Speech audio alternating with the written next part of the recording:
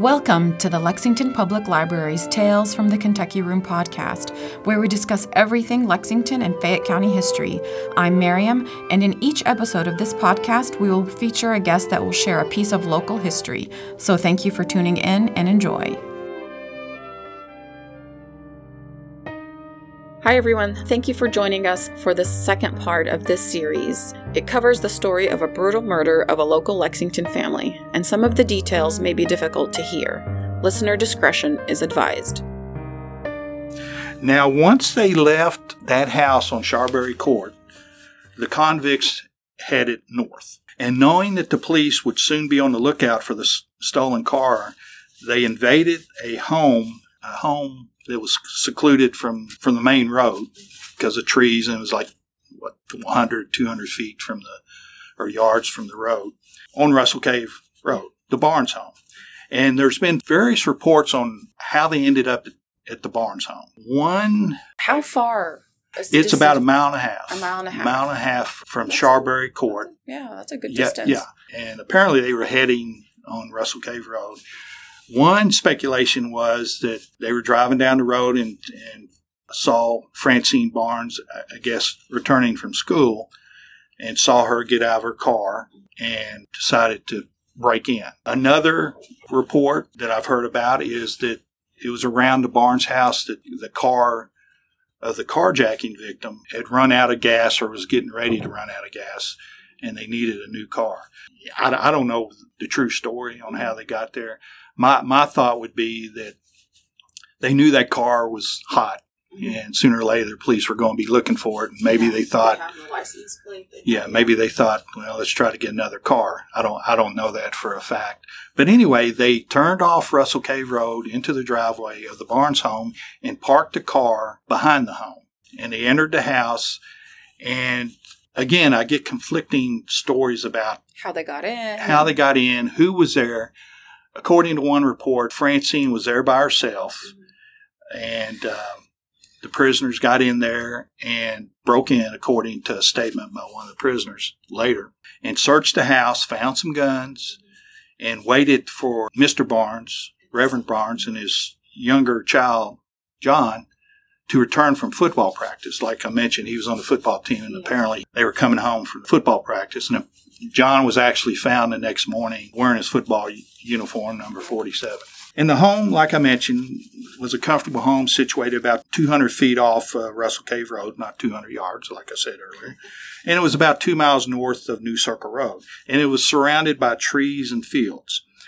The nearest neighbor was about a quarter of a mile away, and no one in the area heard anything. Now, the Barnes did have some dogs, a couple German Shepherds and maybe a little smaller dog. But some farm hands that were working down the road said they didn't hear anything. Never heard any barking and didn't hear anything out of the ordinary. And as I mentioned before, if only the police at the time had a helicopter. That would have been the area they would have been scanning. Yes. Yeah. And it was open field, so they could see everything. In the north end of town, because the lady that was carjacked was from the north end of town. Unfortunately, we didn't have the helicopters. Now, what happened in that house happened over several hours. Yeah. They broke in, tied up the family, apparently drank some of the wine that was in the refrigerator. So they held the Barnes hostage before killing them, and this went on for several hours. The horror that went on in that house can't be described in this podcast. Won't be described in this podcast. I didn't realize it was so long. So it wasn't like a quick murder, and they kind of took their time. And since they left the other house, probably around 4:15 or so, and the Barnes home was a mile and a half away approximately, it would have been a quick drive from that house over to the Barnes house. So they probably got there sometime around 4:30, maybe a few minutes later, and they didn't leave until at least dark. Some reports have them leaving as late as 11 o'clock. They ended up in Falmouth, which is an hour's drive from Lexington, and they got there at 1 o'clock. So, it could have been later. But they were in that house for several hours, shot all three of them, sexually assaulted Miss Barnes, dragged them to the bathroom. That's where the bodies were found the following. All three of them? Yes. piled on top of each other. So, like I was saying, they probably left the house after dark and drove to Falmouth, and around 1 a.m. Is there a reason why they chose Falmouth? Why did they drive over there?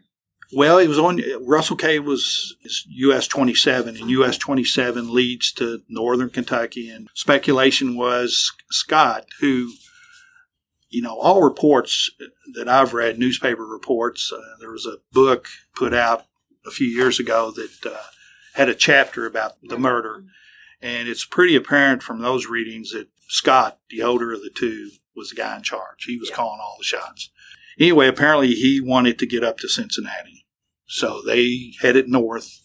Sloan was from Louisville, as I mentioned earlier, and maybe they figured, well, they'll be looking for us going to Louisville. Yeah. So they decided to take US 27 up toward northern Kentucky, and it just so happens that Falmouth is on that route.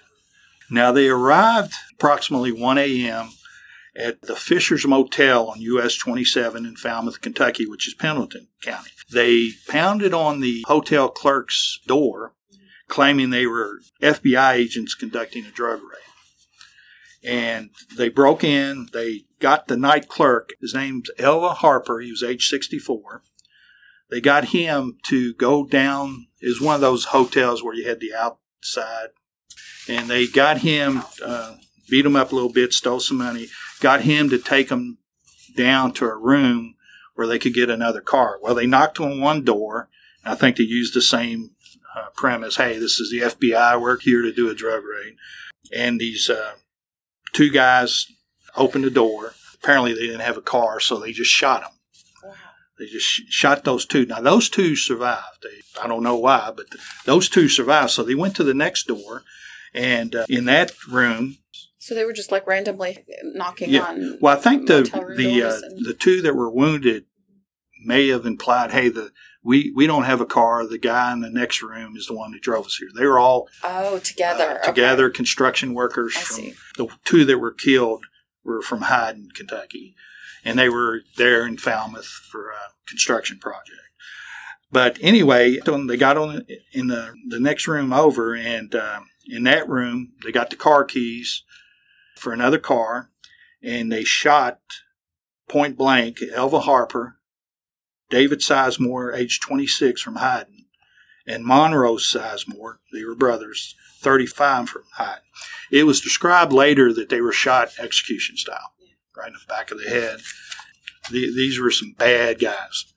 Well, I was talking to Ike earlier about just the randomness of this murder. They didn't know each other. It was just, that's what makes it so horrible. It does, and I was thinking about it a few weeks ago that, we've done some podcasts on various murder cases, Betty Gale Brown and Marion Miley, and we mentioned some other famous murder cases, but most of those were not random events. Like I'm convinced somebody was out to get Betty Gale Brown that night. Don't know who. And the Marion Miley case was the three robbers had a specific goal in mind. We're going to break into the Lexington Country Club and kill whoever we need to kill. So it wasn't as random as this case. And I think that was the thing that was just so, it's heartbreaking regardless, but it could have been if they kidnapped a lady from Sayre School that lived on the south end of town. Yeah. It could have happened on the south end of town to a completely different family. Mm-hmm. Anybody, that could have happened to anybody in Lexington, Kentucky on that day, or Falmouth for that matter. So, the randomness is still pretty frustrating. And because it just seems like they did it just because they could. Yeah, I thought. They had the opportunity and they did it. They were described as psychopaths later. How else can you describe them? Yeah, psychopaths and those kind of guys. Like I said, Scott was the ringleader. Mm-hmm. And to me, it seemed like control. Yes. It was all about control and covering up your tracks and just being evil. I don't know how else to say it. I know it happened almost 50 years ago. They committed the crimes in Falmouth by killing the three men in their hotel room execution style. And then they just took off again. They took off. They left the Barnes car because when they left the Barnes house, they drove Mr. Barnes's, they took Mr. Barnes's car. So at that time, after they committed the murders, before they committed the murders at Falmouth, they decided they need to change up cars.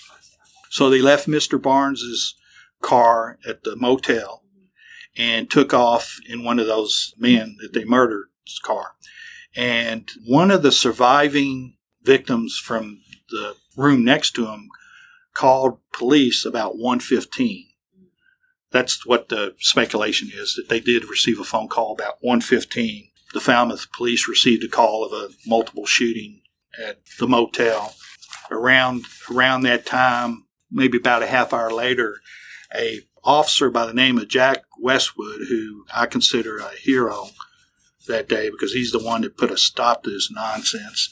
He was out on patrol and had noticed a speeding car, and he was chasing a speeding car. And about that same time, he got a police report, police alert, that there had been a multiple shooting at the hotel in Falmouth.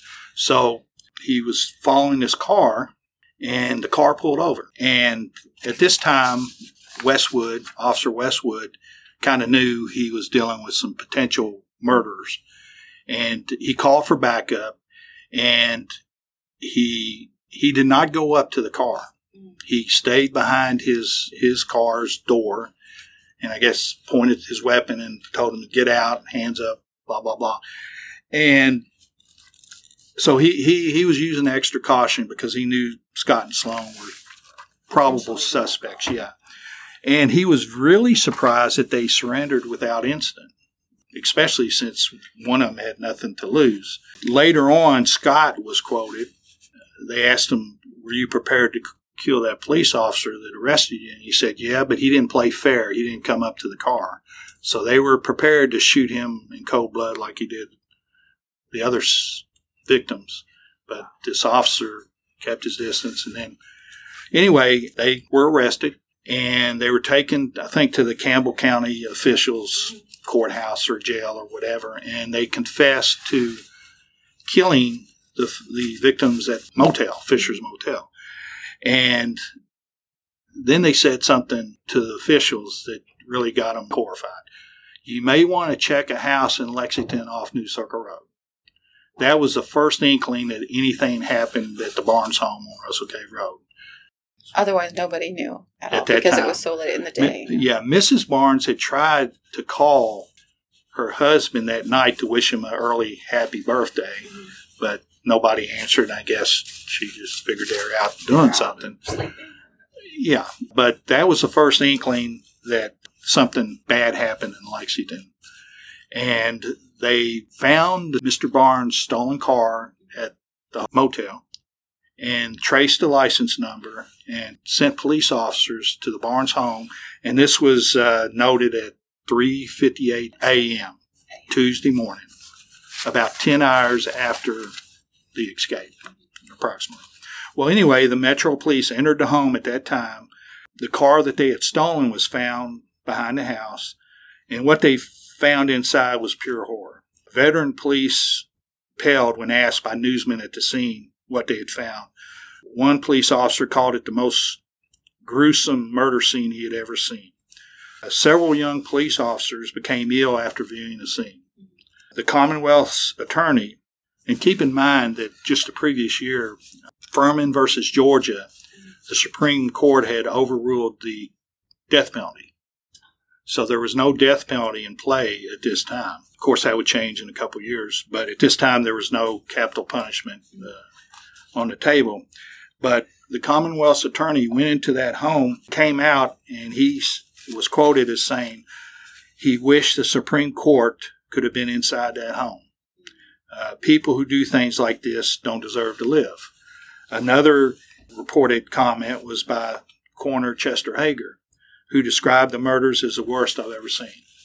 A deputy coroner was a little bit more blunt. People who do things like this don't deserve to live. Those who want to do away with the death penalty should have seen this. You know, I actually, several years ago, maybe 10 to 15, we had a security officer here. I found out he was on the Lexington Police Department before, and he had actually been at the Barnes home that day. And he was, at the time, he was a cadet. He described that I don't know if he went inside the home, but I think the cadets, and there's actually a picture in the newspaper about this. The cadets were outside the house just walking the grounds looking for any kind of evidence they could find. But he kind of agreed this is the worst. The worst of the worst. Yes. Like I said, the death penalty was not in play at this time. They would have got the death penalty, in my opinion. When they were arrested, how long was it before? Did they actually have a court or? Well, they had a court appearance pretty quick, within a few days. And they were originally put in the Pendleton County Jail, and then they were brought to Lexington court to face, to a preliminary hearing, and I guess to set a trial date and all. And apparently at the Pendleton County Jail, when they were brought out, there's a picture in the newspaper too of them carrying Scott out because apparently he did some damage to his ankle when he jumped and claimed he couldn't walk. So they have a picture of both Sloan and Scott being taken out of the Pendleton County Jail. Apparently there was a huge crowd, including Elva Harper, the motel clerk's sons, were there. One of them described it as it was a powder keg and anything could have ignited it, especially if the two sons decided, hey, let's get some vengeance right now. I mean, this was a horrible crime. There's no, and people were devastated by it. Not only people here in Lexington, but the people in Falmouth. And it garnered national attention. Yes, Walter Cronkite had it on the, back in those days, you didn't have the internet, you didn't have CNN, Fox News, all that. You basically got your news from either top of the hour radio or you tuned in Walter Cronkite or Huntley and Brinkley at 6:30, and it was a story. When Walter Cronkite tells you something happened, it happened. Yeah, it's huge. But both of them were eventually charged with the countless crimes in both Lexington and Falmouth. Now, Scott would not live to face trials on his latest crimes. He set fire to his cot. They eventually took him to Eddyville as they awaited trial. He set fire to his cot and died 4 days later. He set his own mattress on fire. He set his apparently a suicide attempt. Apparently he tried suicide attempts. I don't know if it was to just get attention, and I think I read a statement from a newspaper article or internet. And of course, you don't know how reliable this is. He was just trying to grab somebody's attention. But he burned himself up, basically. So were they meant to stand trial here in Lexington or both? They were going to stand, trials? Two separate entities, okay. Two separate court cases. Sloan went on trial in April of 1974. Now, prior to that, like I said, this crime was just so devastating, and emotions were running high. Kentucky state legislators were pounding the table saying, hey, let's put a capital punishment bill on the table, or we can get capital punishment back in Kentucky. Polls were taken from community members. People were outraged by this. And so it was a catalyst to bring back capital punishment. Well, the Supreme Court ruled like a year or two later that the Furman versus Georgia case had been rectified or whatever. But at that time, I think states could set their own. Oh, okay. Is that how you understand it? Yes, right. States could set your own. And there was a clamoring, Do you want to go there? You want to go there, Wayne? Well, I kind of... it's up to you. You know how we are on the podcast. Say whatever you want. Well, my feeling is that people are entitled to their opinions. Yeah. I'm respectful of everybody's opinion. But when you're facing what those victims faced that day, very same people making all these claims about, I'll do this, I'll do that. They're nowhere to be found. Yeah. Okay? It's you versus... The murderer. So I'll just leave it at that. That you got to do. I know police do their best, but they can't get there before the crime's committed. So that's always been my saying: is people are nowhere to be found in these kind of situations. I don't expect them to be because only the murderers have control. So anyway, that's just my personal opinion. So anyway, Sloan was convicted on he was charged with like 10 things here for the Lexington crimes, and he received life in prison for a bunch of them, but he received life with no possibility of parole for the rape and murder of Francine Barnes. So he's currently serving his term in Eddyville with no chance for parole. To this day? To this day. So he's... Yeah, you said he was fairly young when he committed the crime. He was 24. And the thing about that is Scott, like I mentioned, had nothing to lose. He was serving life for the kidnapping and rape the year before.